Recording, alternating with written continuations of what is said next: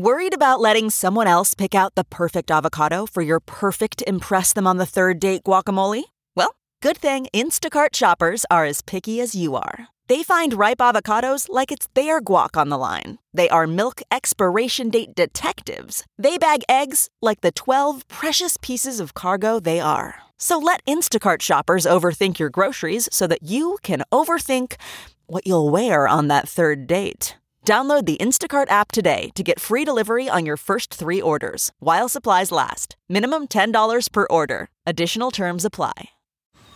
Man, that sunset is gorgeous. Grill, patio, sunset. Hard to get better than that. Unless you're browsing Carvana's inventory while you soak it all in. Oh, burger time. So sit back, get comfortable. Carvana's got thousands of cars under $20,000 just waiting for you. I could stay here forever. Carvana, where car buying meets comfort, meets convenience. Download the app or visit Carvana.com today. From Business Insider, this is Success, How I Did It. I'm Allison Chantel. Our guest today dropped out of college and lived in a commune. She wrote for magazines and founded one of her own, and she also helped put Patty Hearst in jail. Then she greenlit Grey's Anatomy and Desperate Housewives when she was leading ABC Entertainment. This woman also led Martha Stewart living Omnimedia while Martha was in jail, and she was the former CEO of Gilt Groupe. Her name is Susan Lyne, and now she's helping more female founders through a fund called BBG, or Built by Girls. Susan recently spoke with Business Insider's Rich Filoni. Susan, thank you for talking with us today. I'm happy to be here. You grew up right outside Boston, daughter of a lawyer turned entrepreneur, and you were the oldest of 5 kids. How did that impact where your life would take you? Yeah, well, look, I think oldest children have a different mentality or know that there were different expectations of them. And I was not only the oldest child, I was the oldest grandchild of 18 grandchildren. So I definitely grew up feeling like there were a lot of people who expected me to do something. But it was a very conservative family, very conservative neighborhood. We're talking mid-late 60s when I was growing up there. And so if I had stayed in the Boston area, I think my life would have been radically different. All of my friends at the time, if they had careers, they often put them aside once they had children. I went to an all-girls school, again, quite protected, but I was turned down by Harvard, so I was not able to stay in the Boston area, and I went out to UC Berkeley, and it was a completely different world. Also a completely different time. 1968 was a time of massive change around the country. And for a protected Irish Catholic girl from a Republican family, it was eye-opening and really exciting. So it sounds like you were kind of rebelling against expectations set for you? I was actively, I think, rebelling against them for a period of time. But it was also that I just didn't want the life that I saw a lot of people back in my neighborhood leading. How do you mean? A suburban life. It was very comfortable, lots of great clubs around, lots of good schools for kids. But for somebody who grew up thinking, I want to do something, I want to have an impact on the world, it was not necessarily the place you could do that. And in this part of your life, didn't you spend time on a commune as well? Yes, I lived it. Well, it wasn't a commune. Okay. We called it a collective, which really means that it wasn't out in the country. I'm sure your Republican family really enjoyed that. Yeah. Yes, they did. But, honestly, my family was great about this ultimately.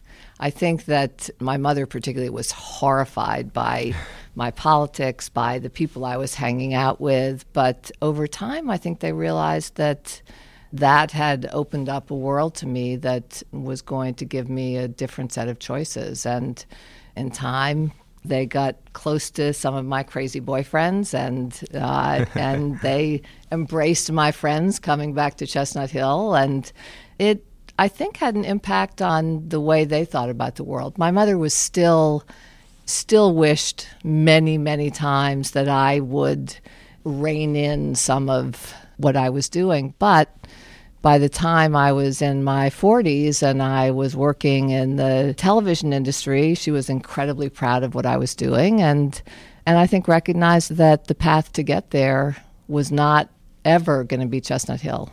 And when you were just starting out on that path, you were saying earlier that you were driven by this desire to change things. Mm-hmm. When you were out in California, what was kind of forming this idea? What change did you want to enact? Well, it started because I came of age in a time when the anti-war movement was very strong and when early feminism was a touch point for any young woman who was growing up in the Bay Area. So, those were things that made me think, made me read. I just knew that my generation was going to change the direction the country took. I was completely convinced that we would have a very different kind of society as a result of the protests that I was part of. And I think that's partially true. We obviously never really got to what many of my generation believed was possible, but the amount of change I've seen in my lifetime, both social change and also political change, is staggering. And I think my generation can take a little bit of credit for that by just opening up the conversation. When you were just starting out, you dropped out of school, correct? I did. Yeah. So you dropped out. Twice. Yeah. and then you ended up at Francis Ford Coppola's magazine, right? Right. City? Yeah. So what drove you to that? And why'd you get out of school and what drove you to the magazine world? Honestly, I think I was really impatient to be in the world and not to be a student anymore. While I was in school, I did freelance work for a couple of magazines. I liked the fact that people came together and batted around ideas, and then as an editor, you would look for the perfect writer for it, somebody who could make it better than you imagined. And then ultimately putting an issue together was about, getting the right mix and the right tone, and everything about it was exciting to me. So I talked my way into a job as the assistant to the editor-in-chief of City Magazine, which was a magazine Francis Coppola had actually acquired. He didn't launch it, although it was an unknown tiny little entity until he did buy it. And he really believed that there was a way to create an alternative to New York Magazine out in San Francisco. And it was understaffed and it was full of really interesting people. And so, like most understaffed operations, you got to do more than just your job. And a highlight of your magazine career was when you had this story about the kidnapped heiress, Patty Hearst. And this actually was brought up in her trial, correct? Right. This piece. And yeah. It contributed to her being put in jail, right? Yes, it did. So was that satisfying to be driven by, I want to enact change by whatever I'm doing? Was this something that was oh, this is a success right now? I didn't think about the prosecution of Patty Hearst as much as I did about the fact that there were a whole lot of people who were talking about the story. And when you are in the magazine business, yes, you want your magazine to be talked about. You want your publication to be driving the conversation. And for a couple of weeks, we definitely were. At what point did you found your own magazine premiere? That was 1986. In the interim, I'd worked for a couple of magazines, but among them, I had been the managing editor of the Village Voice, and I had met a man there named John Evans, who started out as the classified ad director, became the publisher, and I reconnected with him in 85, and we started talking about how there should be a movie magazine for adults, that the world was changing, and oddly enough, it was a technological development that enabled me to start the magazine, and that was the VCR, because before VCRs, your only alternative if you wanted to see a movie was either to go out to a movie theater or to watch what was on one of 3 networks. So it was a very limited assortment you could see. Once you had a VCR in your house, if you saw a movie you liked by Marty Scorsese or Francis Coppola, for that matter, you could go back and see every other movie they had done. And it created both a much bigger, deeper audience for films and a smarter audience for films and a whole lot more interest in the movie industry. And so that's the magazine we started, was really a look at the movie business as well as movie making and at Hollywood as a small town. And so what was that experience like? Was it a learning experience that helped Yeah. you later in your career? I didn't really think about it being a huge change until I got into it. And I realized that I was constantly looking around for somebody I could show what I was doing to, because I still wanted approval. I still wanted somebody to say, yes, this is good, go. And it took me, I would say, the first year to get really comfortable with the idea that I was the final say. I've told a story about John Evans. In fact, I tried to make him that final say for a period of time, and I sent him over, stories, and he would ignore them. And I finally sent him my editor's letter, and he called me up and he said, "Susan, don't ever send me stuff. This is your magazine. I don't buy a dog and bark for it." And, it was his way of saying, this is yours, and you got to own it. And it was definitely tough love, but it was a useful thing for me to hear. It was a turning point for me. I would imagine that was useful even well outside Absolutely. the magazine industry. Yeah, definitely. After writing about movies, you ended up in Yeah. the actual movie business with Disney. How did that come about? I got to know a lot of people in the movie industry in the 8+ years that I edited Premiere. Among the people who I got to know well was Joe Roth, who was running the Disney Studios at the time. And he had said a couple of times, you should come work at Disney. You know a lot about movies. You could do many things here. And after Premiere was sold for a second time, this time to Hachette, I decided, okay, time for me to go. I've done this and on to my next career. The initial job, which was for the studio, turned out to be not right for me. I've never really gotten the movie industry. It just doesn't work for my temperament. I think the fact that you make something and the only time you have input from the people you're making it for is when you put it on a screen, I found very challenging. So were you worried that you would be losing this creative energy that had defined your career Yeah, and before speed, right? I mean, one of the great things about the magazine industry is that you're just constantly moving. You know this from Business Insider. You're on to the next thing immediately. You're getting feedback from the people you write for all the time, and that makes you better, and it makes you understand what they want to read about or listen to or watch. And what I realized is that it was also true about the television business. And so within a couple of years, I moved across the street to ABC, which was wholly owned by Disney.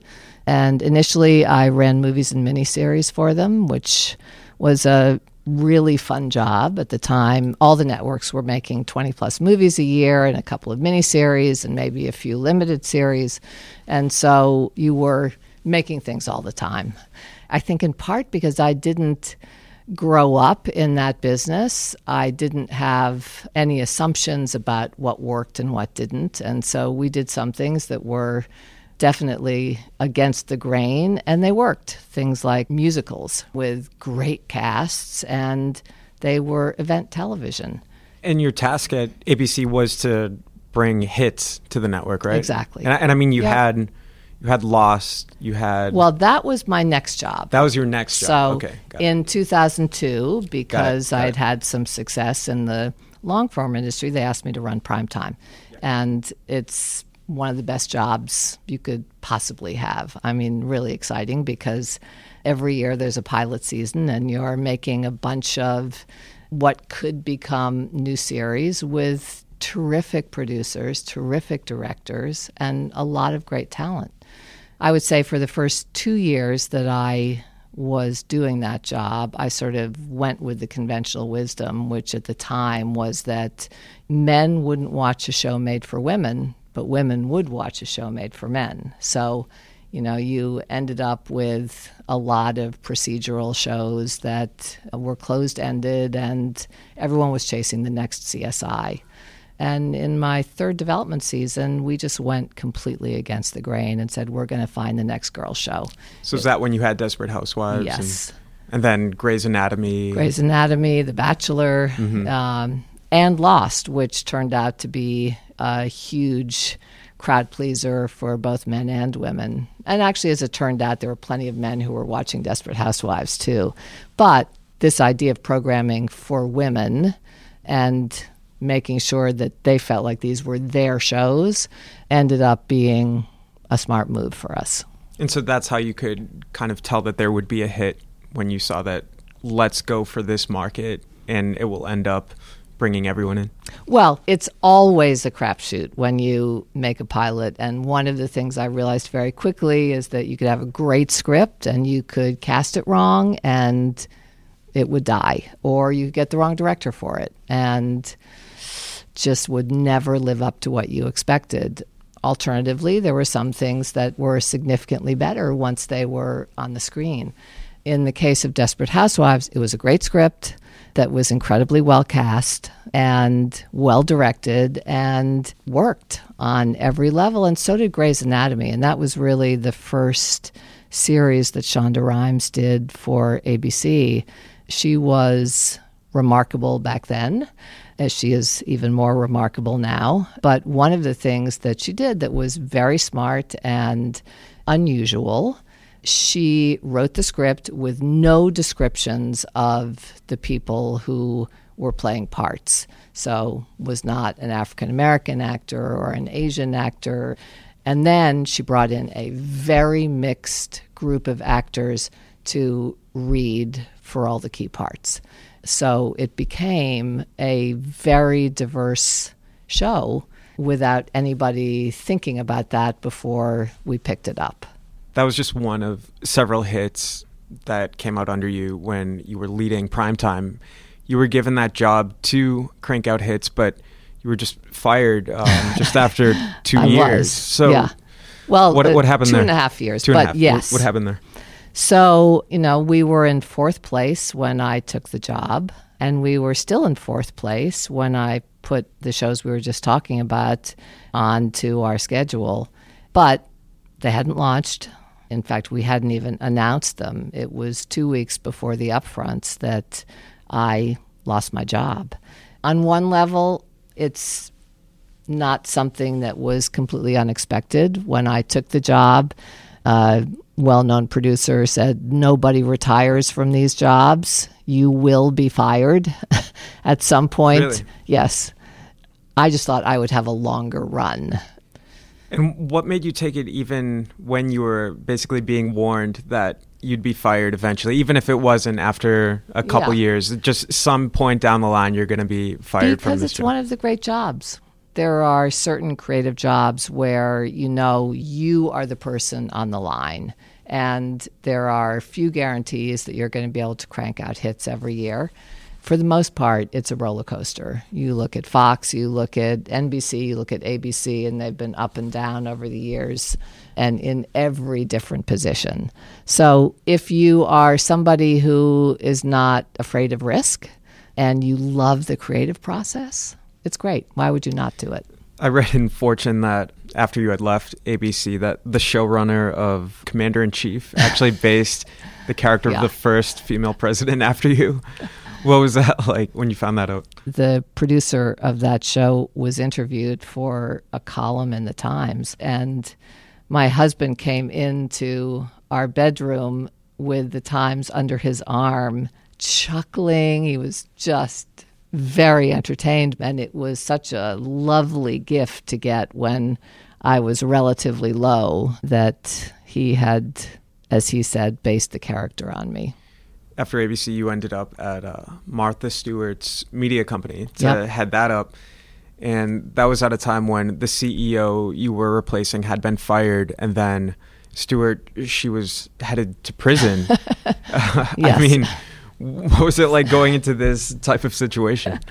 Yes, as I said, not afraid of risk. It was a really interesting moment. And again, I think that I'm definitely drawn to situations where a lot's at stake. I knew the brand really well.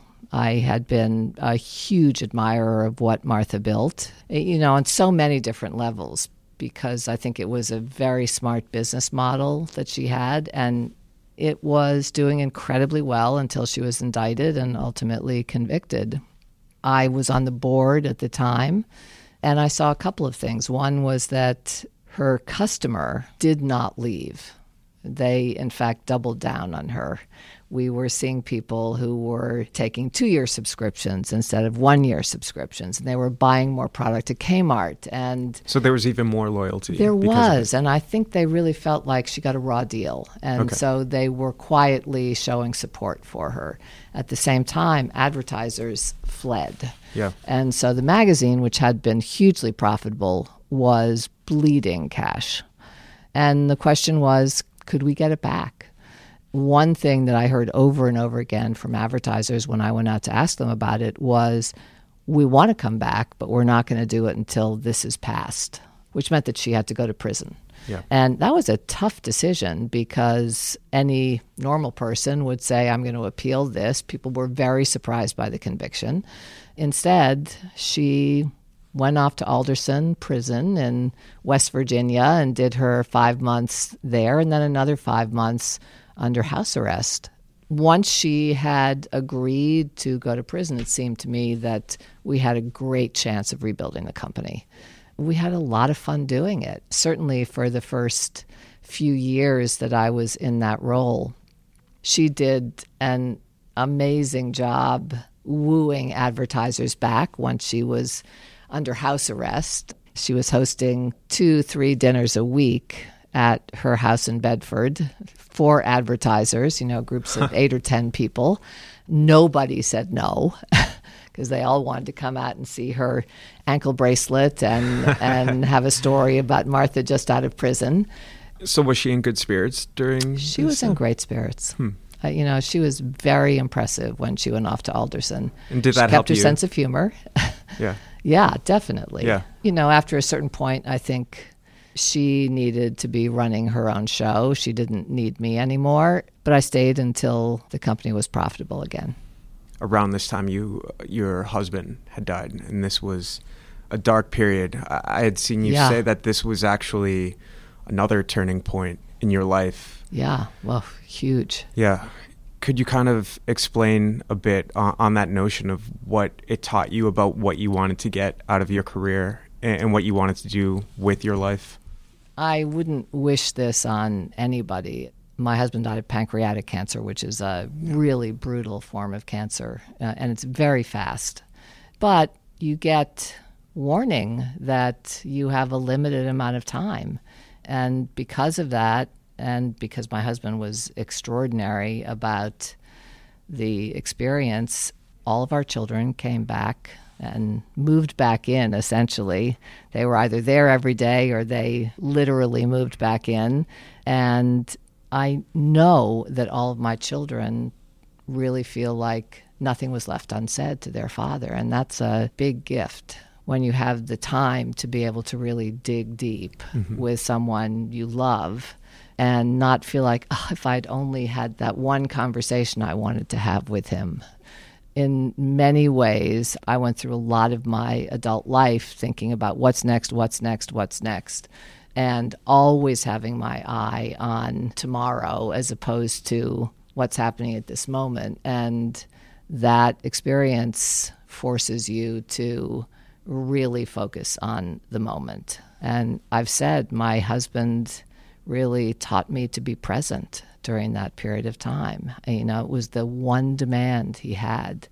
Don't be texting people or answering phone calls when we're sitting together. This is our time. And it was really important to me, not just for that experience, but it's been really important ever since. Because if I'm with somebody and I'm talking to them, I am not thinking about anything else. And it's something you have to practice, and he made me practice it. And has that changed the way that you've handled relationships, whether in your own life or in business? Yes. Doesn't mean that I'm not frantic about what's going to happen in the coming week, but If I'm in a meeting, I'm fully there. And if I'm with my kids, I am fully there. Has that made you a better leader as well? Yeah, I think it has. And I think it's made me a happier person, too. I have no doubt that if I had just kept on operating the way that I had during large periods of my adult life, I would not be as happy and satisfied and all those good things as I am today.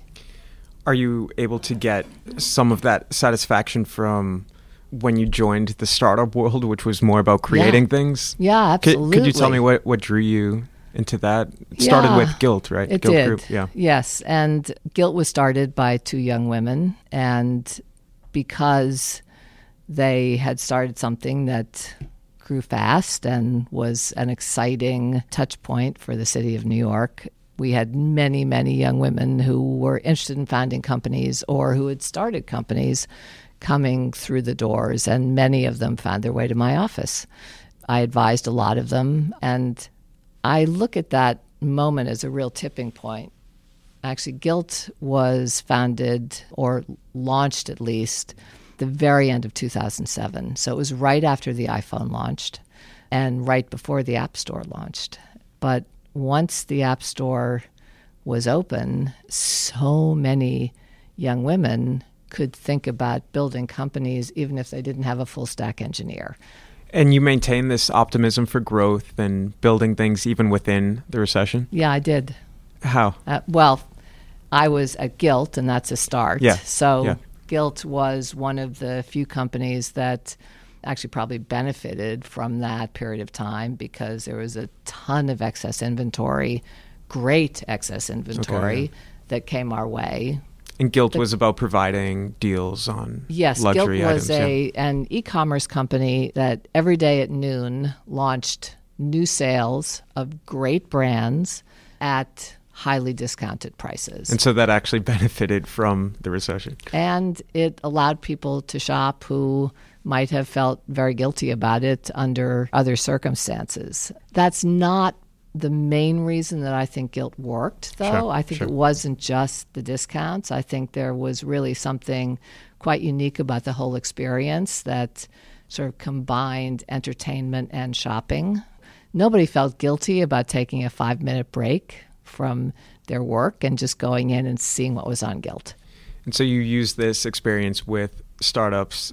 You became a founding partner of BBG, and that was spun out of AOL, correct? Right. In Well, 2014? Our first fund was wholly backed by AOL, by Tim Armstrong. And he is still, or the company, now Oath, and Verizon are our two largest LPs. And they've been incredibly supportive of this conceptually as well as physically. I think that we are not a strategic fund for them in the sense that a lot of corporate VCs are. But what we are doing is really getting an early look at how consumer behavior is changing, what consumers want, what's going to make them really happy. And that, I think, is incredibly valuable. And it seems to be an opportunity to draw in a lot of the lessons from your career in terms of what works with consumers, specifically female consumers and female-led companies. It's kind of all coming together. And I imagine that's very gratifying. It's great. And at the start of our conversation, you were saying that your career has been led by where is there an opportunity to change things. And what's really interesting is that as you're leading BBG right now, there is so much happening across the country, but even with tech in terms of Silicon Valley rethinking its dynamic between genders and really taking a deep, close look at gender discrimination in Silicon Valley, whether it's how companies are run or where venture capital money is going in. What is your mission, and what do you see that you are in a position to help make a difference here?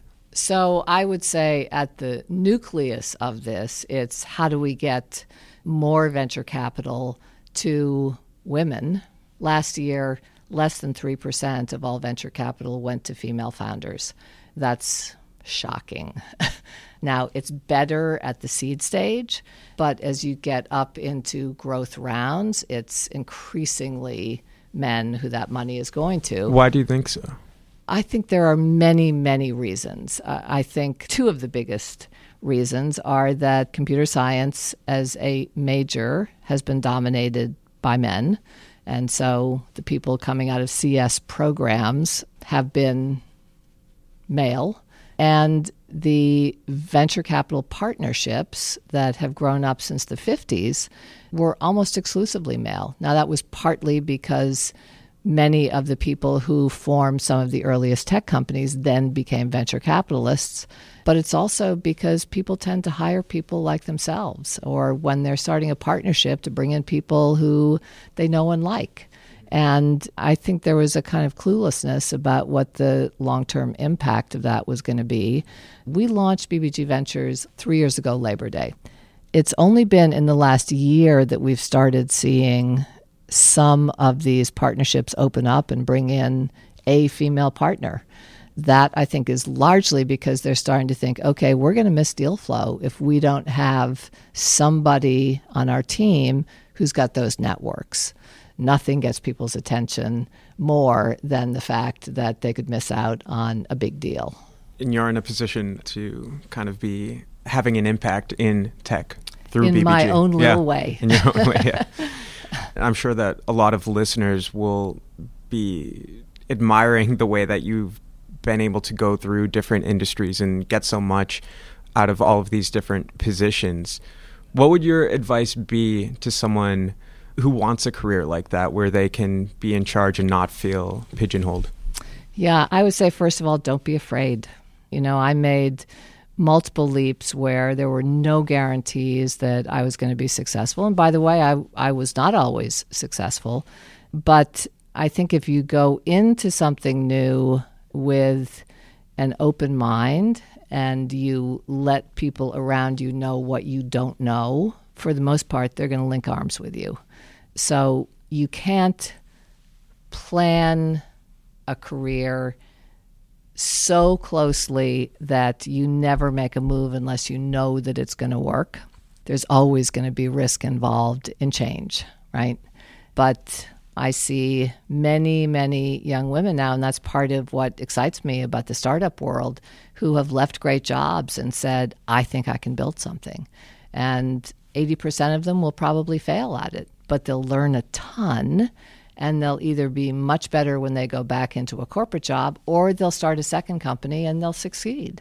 That's the way that we learn. We learn by making mistakes. And if you genuinely want to have a multifaceted career that takes you into multiple industries, then I think you have to be willing to fail.